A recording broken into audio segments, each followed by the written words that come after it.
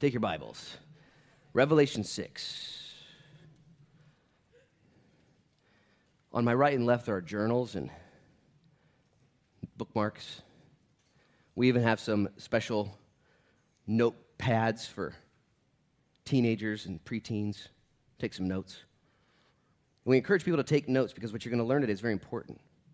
Anytime you open up God's Word, it's very, very important. It'll change your life. If you haven't gotten into daily reading yet and scripture memorization and meditation, if you just haven't done that recently, I'll say it that way, get back into it. Here's what's going to happen tomorrow. If you decide tomorrow to read your Bible, maybe you haven't done that in a while, get up and read. Read the first 3 chapters of Galatians tomorrow, okay? Read the first 2 chapters of Philippians. Get up and just read tomorrow. Here's what's going to happen. Throughout the day, you'll have it in your mind. You'll be thinking about it. And here's what's going to happen tomorrow. In the afternoon, or maybe early morning or late night, you're going to need those verses. Someone's going to need them from you. You're going to have them. It's going to be crazy. You watch. You're going to put it in here, and you're going to need it. You're going to lean on it. And you're going to be amazed at how God puts in you what he, wants to draw out of you. And not just tomorrow, not just here on Sunday, but we are encouraging people to be note takers and Bible students, lovers of the Bible. This is week 20 in our study through the book of Revelation, chapter 6.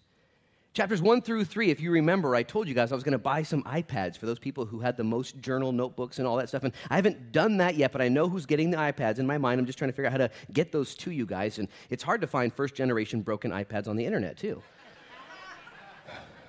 It's hard to find them. I'm just kidding. They're not going to be broken or first-gen. They're going to be good. They're going to be good. But I just want you guys to take notes.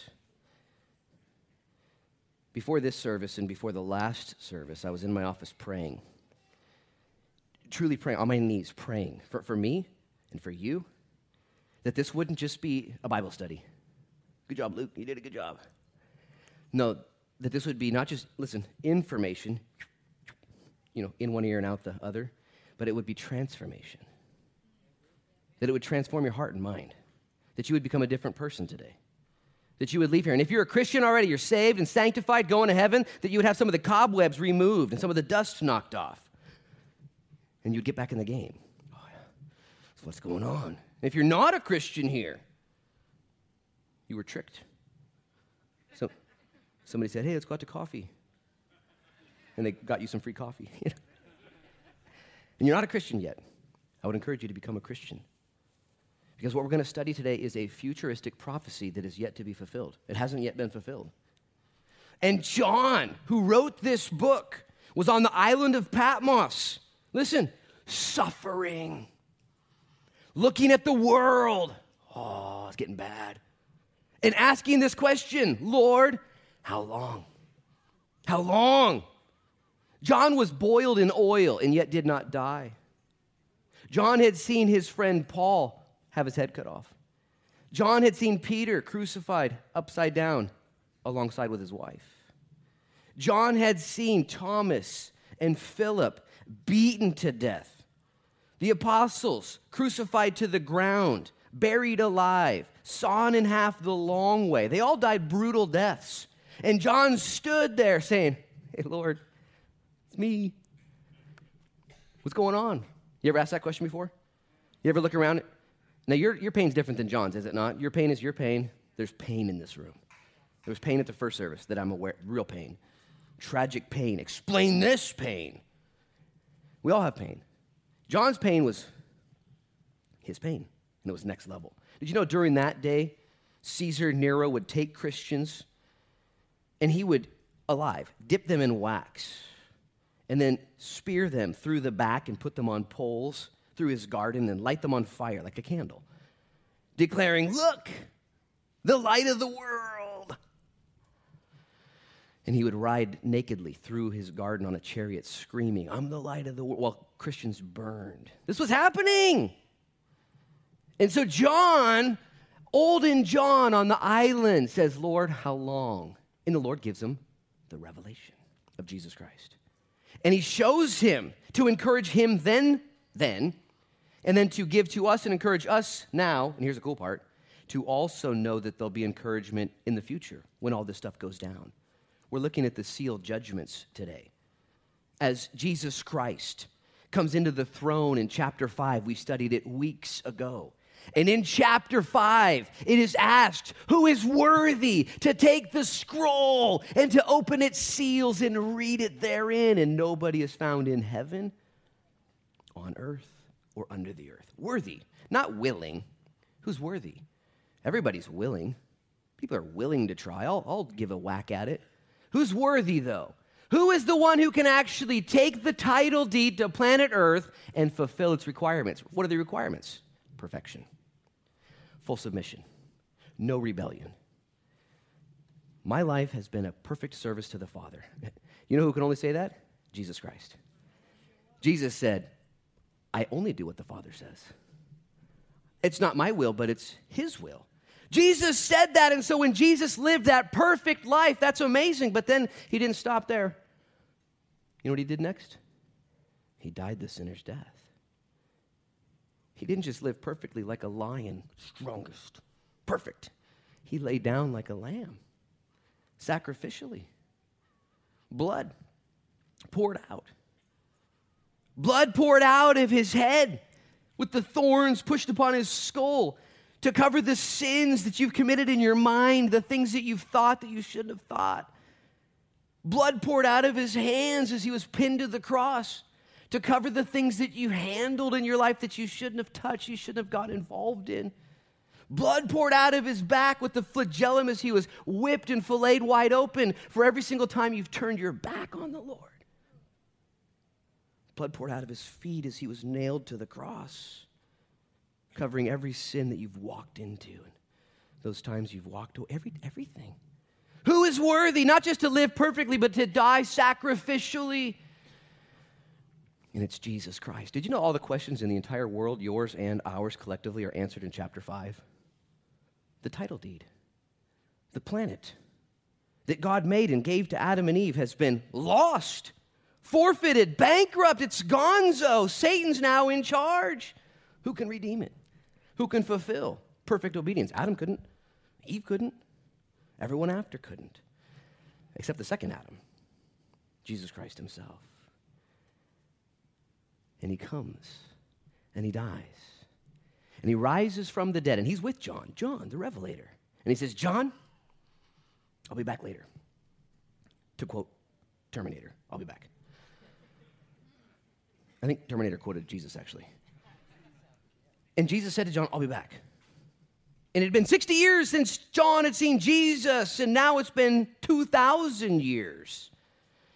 And when John got the revelation, Jesus said, write it in 3 ways, John. Start with the foundation. Write the things that you've seen. The Christ, the risen one. That's the foundation. With the foundation, you can build. Christ, chapter 1. And then write the things that are, John, chapters 2 and 3, the church age, the age of grace, the age that we still now live in, the exact same time of church and grace and faith, waiting for the Lord. And then John was instructed, and then write the things that come right after the church age, metatauta. Chapters 4 and 5, the rapture of the church. Chapters 6 through 19, the tribulation and judgment upon the earth while the church is tucked away. John is raptured and caught up. Come up here. And in chapter 6, time and time again, one of the 4 living creatures says, John, come over here and see. And he looks over and he sees what goes on planet Earth. And it's the redemption story. The redemption. And this is so important, Christians who sit here with me this morning. Who maybe have, anybody have any questions about what's going on in our world? Questions? How about concerns? Anybody got any concerns governmentally or economically or socially, educationally? I got some questions. I got some concerns. Let me ask you a different question. I'm messing with you guys at this point, you know it. But how many of you guys want to know the future? What's the future hold? Like, what's tomorrow? What's going to happen after this term and in the next election? What's going to happen? And how's it going to go? I'd like to know the future. Ding, ding, ding, ding. Guess what? We know the future. We know it. Have you read the last part of the book? Have you read the end? Okay. We win. It's just like the Ducks last night. Sorry, Cougar fans. We win. You got to know this as a Christian because right now in your day, you got pain, you got questions, and I'm guaranteeing you're surrounded by people with pain and questions. People right now. Maybe you're that person. You're been out of shape. Life hasn't gone your way. I get it. I get it. I got some texts during the message, first service. People mad at the way their lives have unfolded in brokenness. And as a Christian, it's so imperative that you know what's going on, so you know how to order your days, right? But wouldn't it be a tragedy if you were surrounded by people that don't know anything about the Lord and his kingdom and these clash of kingdoms? Wouldn't it be a tragedy if you were surrounded by those people and you didn't know how to help them?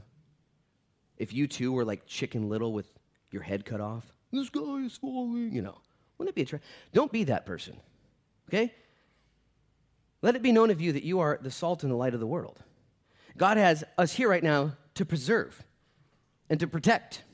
There will be a time where we will be removed. The light and the salt will be taken from planet Earth, joined to be with the Lord at the revelation of Antichrist. Without salt and without light, things begin to decay rapidly. As a matter of fact, when Jesus said, you're the salt of the earth, they would know what that means. Back then, salt was a little different, a little more important than it is in our day, a little more value. They would take meat in those days and coat it with salt. They didn't have refrigerators yet. That wouldn't come around for another 20 or 30 years, I imagine. And they would cover it with salt because the salt would keep the surface bacteria from growing. And if the surface bacteria didn't grow, then the center bacteria couldn't develop either. For many, many weeks, meat would last. The salt, it was preserved. And yet Jesus said if salt loses its flavor, if it loses its function, it's good for nothing. And you and I one day will be taken from planet Earth. The light, the salt, and the decay will come. Why is this happening? Why is God doing this? I got some emails last week after preaching that message about God's judgment, and there was some confusion, maybe some questioning, pushback. Hey, why is God got to be so mean? Why's God got to do that? Why does God have to call that a sin? Why is that a sin? I got in trouble last week from a few people for calling certain things sin, things that the Bible says are sin. I didn't write the book.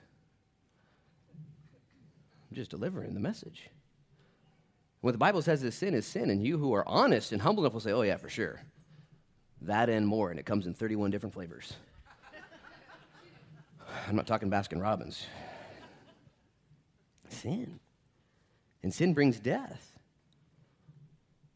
And so Jesus, in his kindness, did you know that the kindness of the Lord leads us to repentance? Romans 2:4, did you know that? The kindness of the Lord leads us to repentance. He's so kind. And if you're here with me this morning, it's because you've repented and you have a soft heart, a beat towards the Lord and your brokenness. And how important is it that we know what's going on? In these two bookends, lion and lamb, justice and truth, love and mercy, okay? They're both in full effect. The fact that we're here today and you can leave after this message and go to the Bayfront, go to Arctic Circle, go to Georgie's, go where you're going, see some people, have lunch, and be nice to them and tell them Jesus loves them, shows God's patience and kindness. It's another day of salvation. And yet when we read this futuristic prophecy of things to come, God says, oh, there'll be a time, the trumpet will sound. Come up here. And I'll grab the scroll. Now that my bride is tucked away and the wrath of God can be poured out on a sinful, God-forsaking, rejecting Christ world, I'm going to now take back that which is mine. And I want you who are believers and you who are watching online to settle into this reality. This is God's world, is it not? You're his kids. I'm his kids. Check this out. They're all his kids. The Bible says we wrestle not against flesh and blood, okay, but against Satan. Principalities, the powers of the air. And so when the world around us is being picked on, non-believers and believers alike, okay, God looks at his kids and he loves everybody. Did you know that God loves everybody? I love lovable people. How about you? You know what I'm saying? Do you not? I love lovable people, but when they're cantankerous and wacky, like, I'm not sure if I want to love you. And God says, Luke, I love everybody. I love everybody. And the Bible says that God has waited this long in order to save those who are outside the camp. And can you imagine, though, the father's ears, what he hears? I've got 3 kids. I hear everything. Everything. They don't think I hear everything. I hear everything. It actually drives me nuts. I wish I was deaf sometimes. And every once in a while, I have to engage. All right, that's enough. Here I come. Can you imagine if your kids were in the backyard and you heard squealing in a painful way? And the bully next door is just beating on your kids? How much time would you give that bully to figure it out? Speed of light. Mama bear. Papa bear. You know what I'm saying? Get off my kid. Imagine the patience of God. His world is being pummeled, abused. The difficulties. And God has every right to take it back, to cleanse it. But he's not doing it haphazardly, recklessly. Instead, it's factored, and it's specific, and it's ordered in patience. Today in our text, I'm going to read to you Revelation chapter 6 in just a minute. There'll be some who have been murdered during this time. And they ask the question, how long, O Lord, until you venge our blood? You know what God says to them? A little bit longer. A little bit longer. And I'm like, wait, a little bit longer? You ever gone on that long road trip with your kids? Are we there yet? A little bit longer. A little bit longer. You're in the driveway, haven't even left. Not there yet. And God in his absolute control looks at a hurting world, even today. I'm good. Now would be good. And the Lord says, no, Luke, a little longer. Because you got a pulse, you got a purpose, you got things to do. There are people not yet saved. Things not yet done. God knows, though, that hour. Let's read now, chapter 6. Last week we got to right around verse 9. This week we're going to pick up in verse 9, but I want you to see the totality. Now I saw when the Lamb opened one of the seals, and I heard one of the 4 living creatures saying with a voice like thunder, "Come and see." In other words, don't miss this, John. In other words, this is what's going to happen. Verse 2, and I looked, and behold, a white horse. He who sat on it had a bow, and a crown was given to him. And he went out conquering and to conquer. This is the first seal that is broken, releasing the first rider of the apocalypse on the white horse. I believe this is the Antichrist, that he is given a crown, he's given a bow, he's given the Spirit to conquer and to be conquering. That is when the Antichrist comes, like it says in Daniel chapter 9. He will strike a peace deal, a political deal in the Middle East lasting 7 years.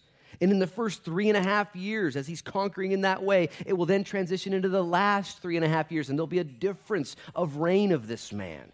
That his crown is a crown that fades. It's not the diadem that Jesus wears, but the Stephanos. That is this crown that athletes and performers wear. I believe it's the Antichrist. The reason I believe it the most is because of who he rolls with. The next guy, verse 3, and when he opened the second seal, I heard the second living creature saying, "Come and see." And another horse, fiery red, went out. And it was granted to the one who sat on it to take peace from the earth, and that people should kill one another. And there was given them a great sword. With this political ruler, Antichrist, which, by the way, won't be his first name. It won't be Mr. Antichrist, okay? Way more smooth than that. He won't be known as the Antichrist. The church will have been raptured. Antichrist will be revealed as a political genius, a suave guy, a supreme leader, likable, wise, able. 2 Thessalonians chapter 2, verse 7, write it in your notes, says something profound. It actually says that when the Antichrist is revealed, he'll be given special powers to do miracles. And that even those on the earth will believe a great delusion. They'll believe a great lie. Can you imagine the lies he's going to have to say after the church has been raptured? The things he's going to have to make up about you and me, and the people that are going to be like, sounds good, just follow this guy, don't ask too many questions. And everyone's going to believe it. Here's something more profound. The Bible says in 2 Thessalonians 2:7, that's what I said, that before he is revealed, the constrainer has to be removed. The constrainer is the Holy Spirit. The Holy Spirit must be taken out of planet Earth in order for this Antichrist to be revealed. And when the Holy Spirit leaves, guess who he takes with him? All of us. For the Holy Spirit dwells in us, and we're raptured. And in our absence and in his presence, light and salt are removed, and now his reign prevails. And what's the first rider we see in his wake? War. Now, war, whether you like it or not, is how countries and leaders fortify themselves. I'm not for war. War is evil. It is hell. But war, politically speaking, is how countries at the top level are fortified and strengthened. Patriotism is united. As governments come together with a common cause, there is a value and a benefit to war, politically speaking. And yet it is full of bloodshed, death, and chaos. And this leader, this Antichrist, will be followed by this red horse. Coming with that, verse 5, when he opened the third seal, I heard the third living creature say, come and see. And so I looked, and behold, a black horse. And he who sat on the black horse had a pair of scales in his hand. And I heard a voice in the midst of the four living creatures saying, a quart of wheat for a denarius, 3 quarts of barley for a denarius, and do not harm the oil or the wine, along with bad leadership, Antichrist, along with war and chaos, red horse. There will also be the black horse, which brings famine and the imbalance and chaos, where a quart of barley, 3 quarts of barley, will cost 1 penny or a day's wage. 1 quart of wheat will also cost 1 penny, a day's wage in that day. 12 times the inflation rates of today. You can't even work a full day to feed anybody but yourself with the wheat that's afforded to you, and they'll be in balance, yet don't touch the oil or the wine. Luxuries. The rich will get richer, and the poor will get poorer. And people will turn on each other. It will be chaos. By the way, is any of this hard to imagine at this point? Can you imagine in John's day? He's like, I don't know what I'm seeing and writing, but I'm just going to put it down, you know? And here we are 2,000 years later, like, we see it. We see it.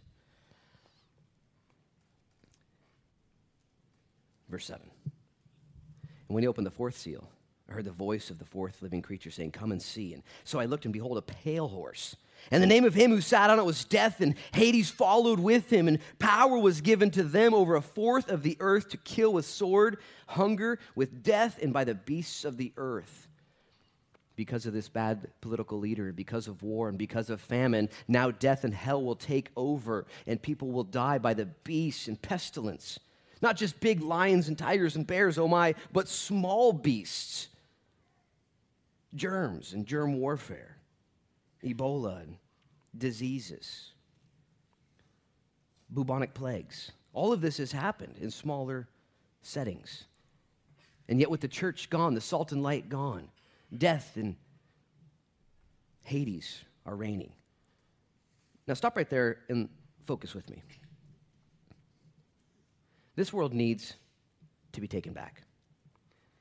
And it is Jesus Christ alone who can do it. Do you guys understand that? You who are ultra-patriotic and think it's going to be handled politically alone, okay? It's not going to be handled politically alone. We need a Savior. You should vote and pray for your country and serve and support, but our hope is in Jesus Christ and Jesus alone. Our country and the world around us have sinned against the Lord, period. We have acted foolishly and rebelliously. All of us, collectively. Last week I listed the sins that would bring judgment upon our nation with abortion and sexual perversion and abuse and chaos. And those are just the things that we're aware of and can statistically journal and consider. Can you imagine all that God sees in your heart and mind, the wickedness?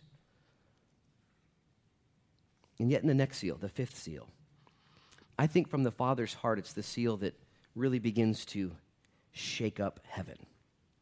Evil in and of itself is sinful and will bring upon us judgment. It's just the way it is. Especially when a country and a culture begins to celebrate that which is evil. Isaiah says, woe to the nation that calls evil good and good evil. Woe to the nation that says, you know what, this is actually okay. We're just going to go ahead and celebrate. We're going to go ahead and propagate. What the Bible says clearly is sin. Are there any non-sinners here this morning, by the way? Let's make sure we all know what's going on here. Any non-sinners? Okay. Don't raise your hand, because you know what I'm saying. We're all in this, man. Look what happens next, though. And when he opened the fifth seal, I saw under the altar the souls of those who had been slain for the word of God and for the testimony which they held. And they cried out with a loud voice, saying, how long, O Lord, and holy and true, until you judge and avenge our blood on those who dwell on the earth? And then a white robe was given to each of them. And it was said to them that they should rest a little while longer until both the number of their fellow servants and their brethren who would be killed as they were was completed. What? Now we're talking about murder and martyrdom. And I believe evil committed sinfully and sexually and all the things that happen are judgment worthy enough. But when God's kids begin to be slain and martyred, which they have been by the hundreds of thousands for the last 2,000 years, every single year, on average, 150,000 Christians are martyred per year, on average. Okay, that goes up and down depending on reigns throughout the known world. 150,000 on average every year. In Genesis chapter 18, write it in your notes, right around verse 28. God's talking to Abraham. You know what God says? He said, I hear Sodom and Gomorrah. I can hear it. I can hear the cries of my people and their sin. And you know what he says? It's time to roll. Because the cries of my people, the damage and devastation, not just sin done around, but abuse and difficulty. Not just these. By the way, these people here who are speaking in this fifth seal are tribulation saints. We'll talk about that more and more as we progress through Revelation. These are saints who missed the rapture. They weren't in it to win it. They were on the fence, skeptical, hadn't said the sinner's prayer, hadn't allowed Jesus to forgive them and become Lord of their hearts. They missed it. And yet, during the tribulation, they're going to remember what you said to them. They're going to have that book you gave them. What was that book called? Oh, yeah, the Bible. They're going to have the words of Jesus tucked in their hearts because you loved them. And they're going to get saved. And when they see the chaos and when they see the Antichrist, they'll know the difference and they'll say, what in the world?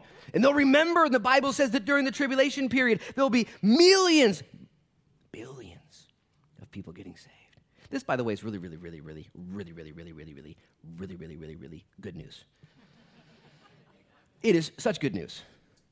Because when you face rejection from your coworkers or sons or daughters or friends or moms or dads in Jesus, when they reject you and reject your faith, okay, just smile.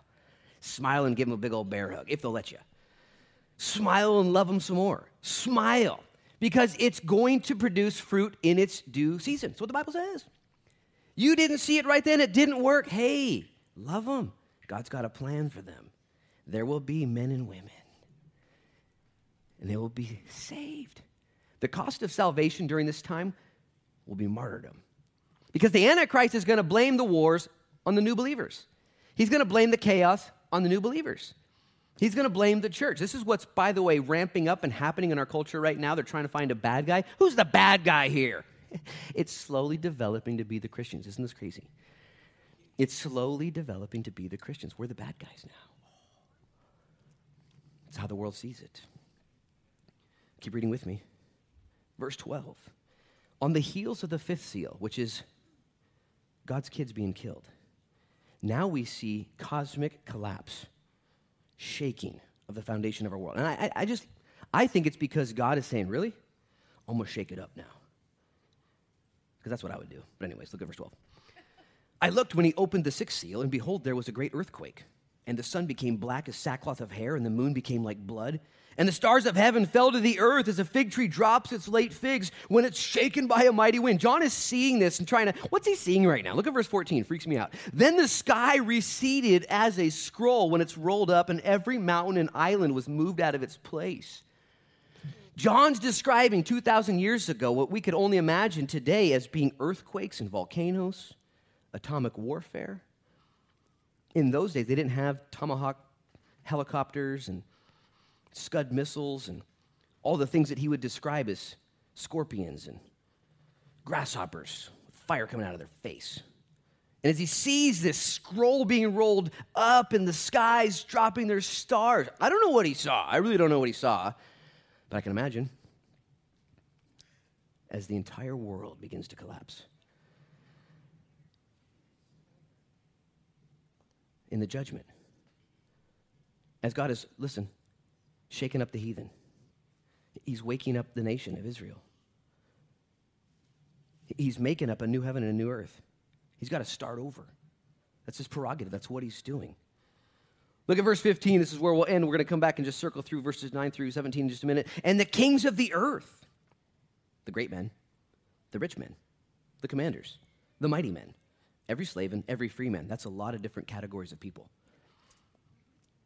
Can you imagine what John was seeing? I don't know what he saw, but what he saw led him to describe it in that way. The great men, the mighty men, the commanders, the kings, every man, free man, slave, everybody. What he saw, it must have been nuts. What did they do? They hid themselves in the caves and in the rocks of the mountains. And they said to the mountains and the rocks, fall on us and hide us from the face of him who sits on the throne and from the wrath of the Lamb and from the great day of his wrath. For the great day of his wrath has come, and who is able to stand?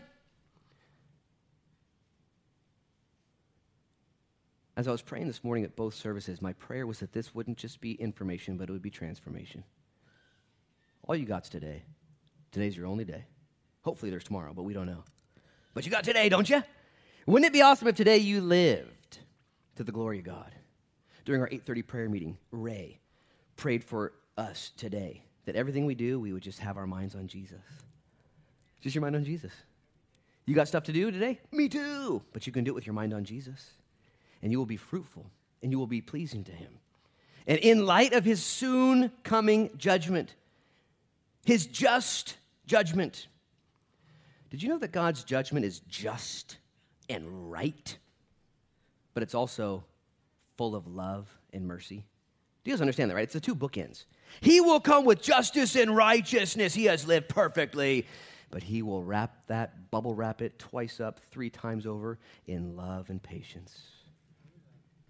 This is how God looks at you today.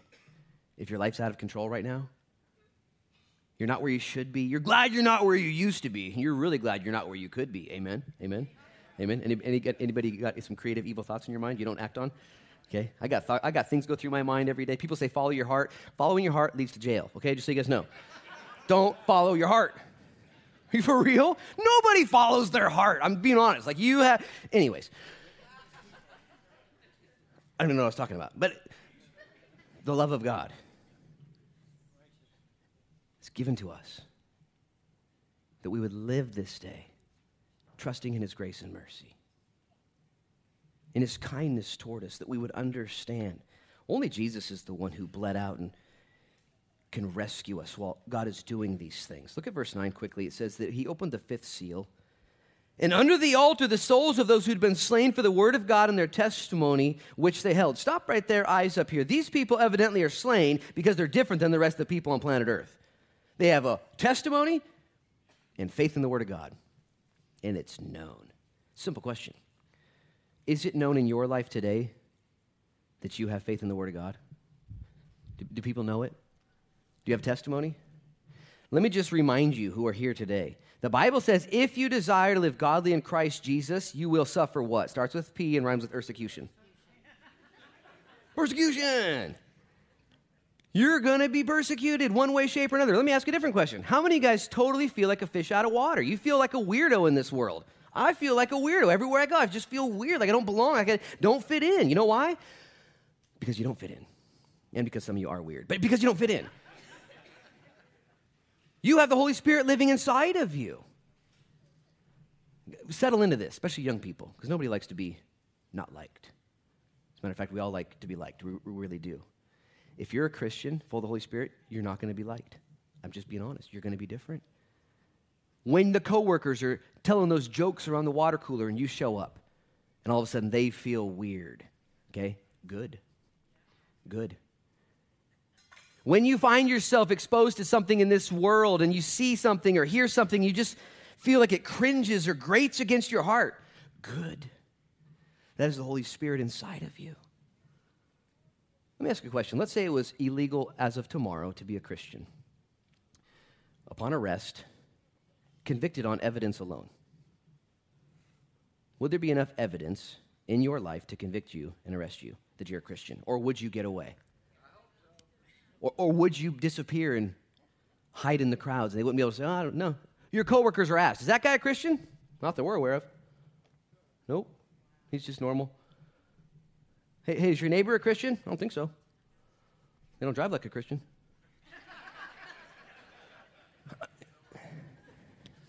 Simple question.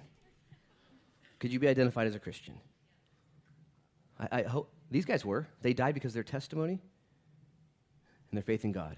Now make sure nobody hears me and say, I'm going to go make sure I'm known as a Christian and you're going to get crazy. He didn't say that they got killed for being just annoying, okay? Don't be that. Don't just be annoying for the sake of being annoying. But when you with love like Christ and with truth like Christ believe in something and you don't bow down to everything, you have conviction and a backbone. It's blowing my mind more and more and more as the lines are being drawn in the sand. And it's not the Christians drawing the lines. It's the world. The world's like, here's the line. Let's fight. I'm like, wait, I don't want to fight anybody. I know what I believe in. Well, you got to believe what I believe. No, I don't. Why are you fighting with me? And all of a sudden, now we're in a fight that I never wanted to be in. And the world wants to know, pick a path. Pick a camp. I'm just, okay, I already did. I'm standing here. And now I'm in trouble. I'm not attacking. I'm not hating. I love. And so should you. But it will cost you something. Verse 10, and they cried out with a loud voice, saying, how long, O Lord, holy and true, until you judge and avenge our blood? Stop right there. Did you guys see this question they ask? I'm so thankful this question's here. In their suffering and death, they're free enough to ask the Lord, how long? This hurts. There's blood everywhere. It's not stopping. Notice what they say? Holy and true. Did you know you can ask the Lord what's going on and equally submit to his goodness in what's going on? You can do both. It's called suffering well. I was at a hospital room and I prayed for someone to suffer well one time. They got real mad at me. That's not what they wanted to hear. They didn't want to suffer well. They wanted to be healed immediately. I just didn't sense that's what was going to happen. Somebody needs to hear that this morning. How long, O Lord? Holy and true. Just asking, how long? Do you know what the Lord said to them? A little while longer. What? Lord. I've got some books in my office. Johnny Erickson Tada wrote them. It's called When God Weeps, Why the Suffering of the Saints is Important to God. I had 5 copies at the beginning of last service. I've now got 3. If you need a copy, I'll give you one. If your suffering is so profound, so deep, how long, O Lord, until you judge? Notice I've got that circled and highlighted. Until you judge. Did you know that vengeance is the Lord's? If you've been hurt or offended or wounded, the Lord will take care of it. You do not have the wisdom or the patience or the love to take care of what's been done to you. You must let the Lord take care of it. He will. You must give it to the Lord. In your suffering, God has asked us to forgive, and he has promised to deal with everything. You got to forgive. Forgiveness doesn't mean it's okay. Forgiveness doesn't mean it never happened. Forgiveness doesn't mean it's going to be the same even moving on. Forgiveness may mean a lot of things are different, but you must forgive for your own sake. The Lord will judge. Verse 11. This is amazing. The question has been posed. How long, God? And a white robe was given to each of them. Wow. Covering, sustenance, protection, identity. in your suffering. Here's a white robe, guys. I see you. I'm going to cover you. I'll be with you. And it was said to them that they should rest a little while longer until both the number of their fellow servants and their brethren who would be killed as they were was completed. It literally says there's more to be killed, and God knows it. Guys, the sovereignty of the Lord is being exposed here. Do you trust your Lord enough to meter out judgment, to exact payment, redemption? I hope so. I hope this group listening right now understands the goodness of God in the brokenness of this world. And you are not shaken from that foundation when someone tries to push you off of what you believe and challenge your beliefs. Our God is sovereign, and he is patient, and he is good, and he is thorough, and he is kind, and he will have his way. He will have his glory.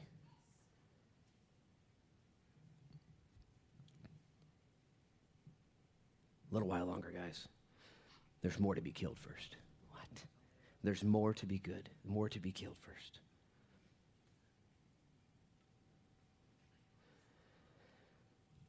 Verse 12. And I looked when he opened the sixth seal, and behold, there was a great earthquake. Wow. And the sun became black as sackcloth of hair, and the moon became like blood, and the stars of heaven fell like a fig drops its late figs and when it's shaken by a mighty wind. And the sky receded up like a scroll when it's rolled up, and every mountain and island was moved out of its place. What is John seeing here? I don't know, but I want you to piece it together for context and application. As the children of God are being abused, and as the cry is coming up, like in Sodom, and the pain reaches his ears, what does God do? Shakes it up a little bit. Okay? God knows. He sees. And he's not amused. Okay? Lest you wonder if God knows. He does. And he's got a plan. And he will shake this planet to the core. Earthquakes. Cosmic happenings. The Earth's crazy. Have you guys ever thought about the Earth? God made the Earth, okay? It's amazing. It's a live planet. It's alive, okay? It's got magma flowing through it and different regions and waters and life cycles, and it's ebbing and flowing and producing rocks and dirt and life and planets. It's moving. All the other planets in the world, dead, okay? Every single one, in case you're wondering, just so you know, they're all dead. Earth is alive, where God's people are. And God says, yeah, I'm going to remake it. I'm going to shake it up a bit. What does John see? We don't know here. In those days, when John saw this and he described for us what he saw, could he be describing atomic warfare? Mushroom clouds pluming up? Could he be describing Hiroshima and the wars? We don't know exactly what he saw, but we do know that scientists nowadays have determined that with around 45 atomic bombs going off at one time on planet Earth is enough force to shake the Earth off of its axis and change everything about its patterns. Can you imagine, just zoom out and imagine planet Earth just getting shook, and everything in the stars and everything around us that we know has been so stable is shook. I don't know. I did just a little bit of research on this, because we've been tracking this stuff for years. Did you know that there was a volcano that erupted years ago? It was in the late 1800s, and it's called Krakatoa. Which, by the way, if you have a dog that has puppies, I think a good name would be Krakatoa, you know. Krakatoa. Or maybe that's what happens when you drop something on your foot. It's a Krakatoa. Anyway, Krakatoa. That was horrible. It came to me. It's your fault. Krakatoa. Here's the deal, though. Krakatoa, I'll just read a little bit for you. It's located along an area in the Pacific Basin where two tectonic plates meet. And these two plates in the Indo-Australian-Eurasian plate line, they're constantly colliding, and it's called the Ring of Fire. There's all kinds of activity going on, even to this day. And in 1883, this sucker exploded. Boom! So loud was the explosion, it was the loudest sound recorded in the history of man. You could hear this sound 3,000 miles away. Okay, Florida is 3,111 miles from Newport. And if we heard a rumble right now, did you hear that? Is that Toledo, GP Mill? Did it just explode? No, that was far. That was Philomath.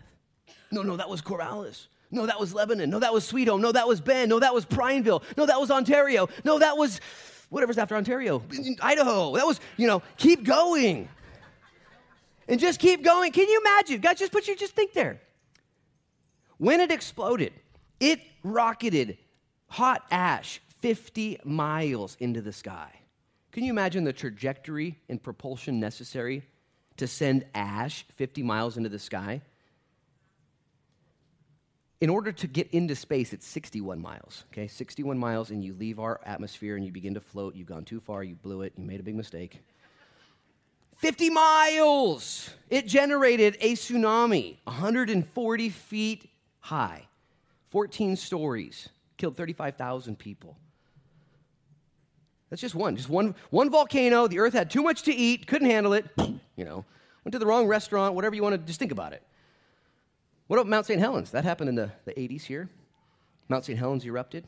12 miles high did it send ash, covering 7 states. 7 states got dusted with ash from Mount St. Helens. You guys probably have some ash. You got everyone that was old enough then was gathering some. And did you know that in Yakima and Ritzville, Washington, when the ash began to settle, all the automatic lights came on and it became dark there, and the moon turned blood red through just a volcanic eruption? You guys, there's more stuff. Chernobyl, reactors, nuclear fallout, everything's shaking, the core being exposed. Look at the response, though, and we're done with these 2 verses, 16 and 17. Let's go 15.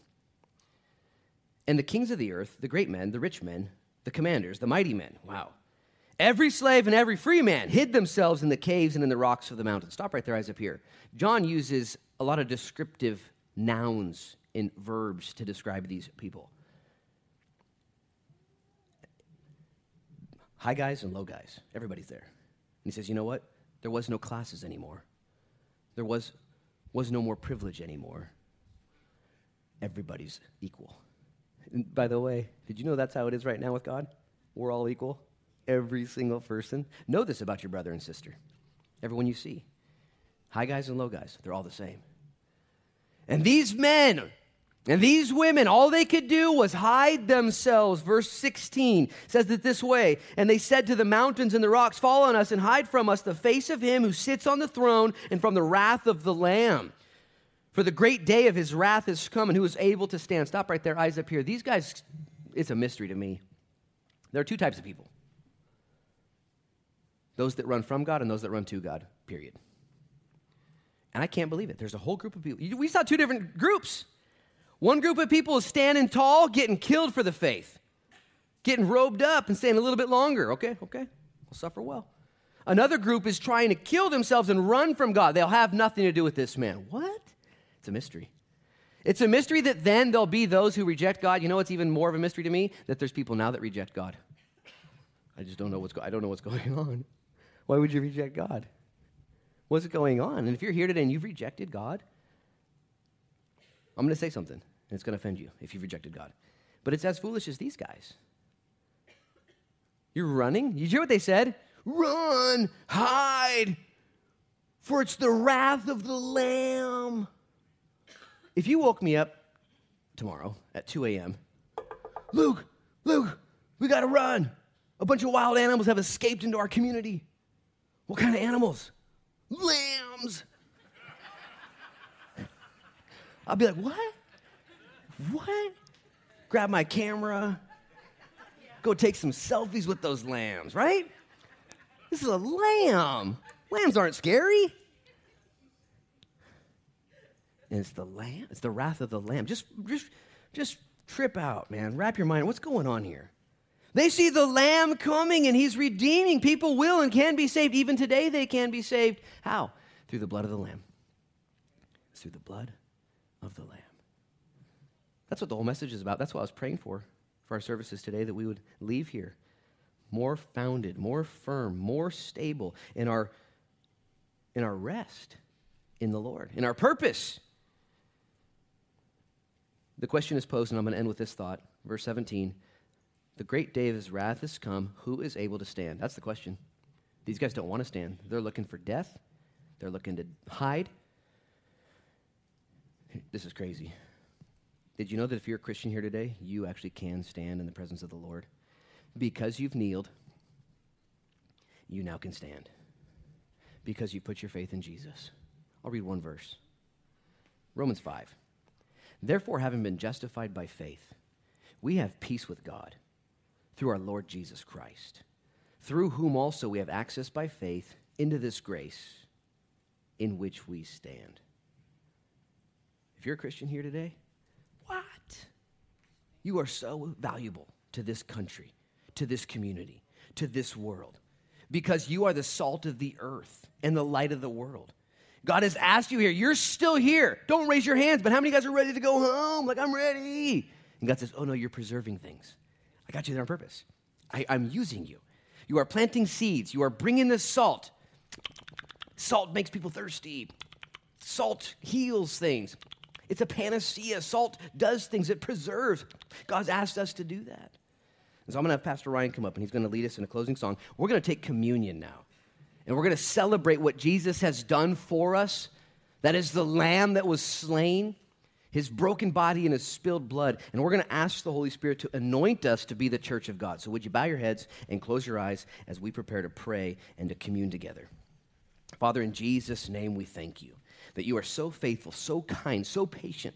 Lord, truly, in all honesty, what you've asked us to do is to trust you, not to figure everything out, not to even grab more than we can carry and to try and help out, but to trust you, to show up every day, to be the church, to be salt, to be light. And maybe if you're here this morning and you're a Christian, you say, you know what, I just want to be salty, I want to be more light, I want to be available, I want to do whatever he wants. I want to give my life to Jesus. Again, I want to rededicate my life. I haven't been that focused. Instead of being transformed, I've just been maybe concerned about being informed. And you're like me, you don't want to waste your life. So if you're a Christian here right now, would you just, if you want to recommit your life to Jesus, would you, I'm not looking, this is between you and him, would you raise up your hand right now? Just raise up, yeah, every day. Raise up your hand right now and say, yeah, Jesus, I want to rededicate my life to you. I just raise up your hand just to worship the Lord. I just worship you, Lord.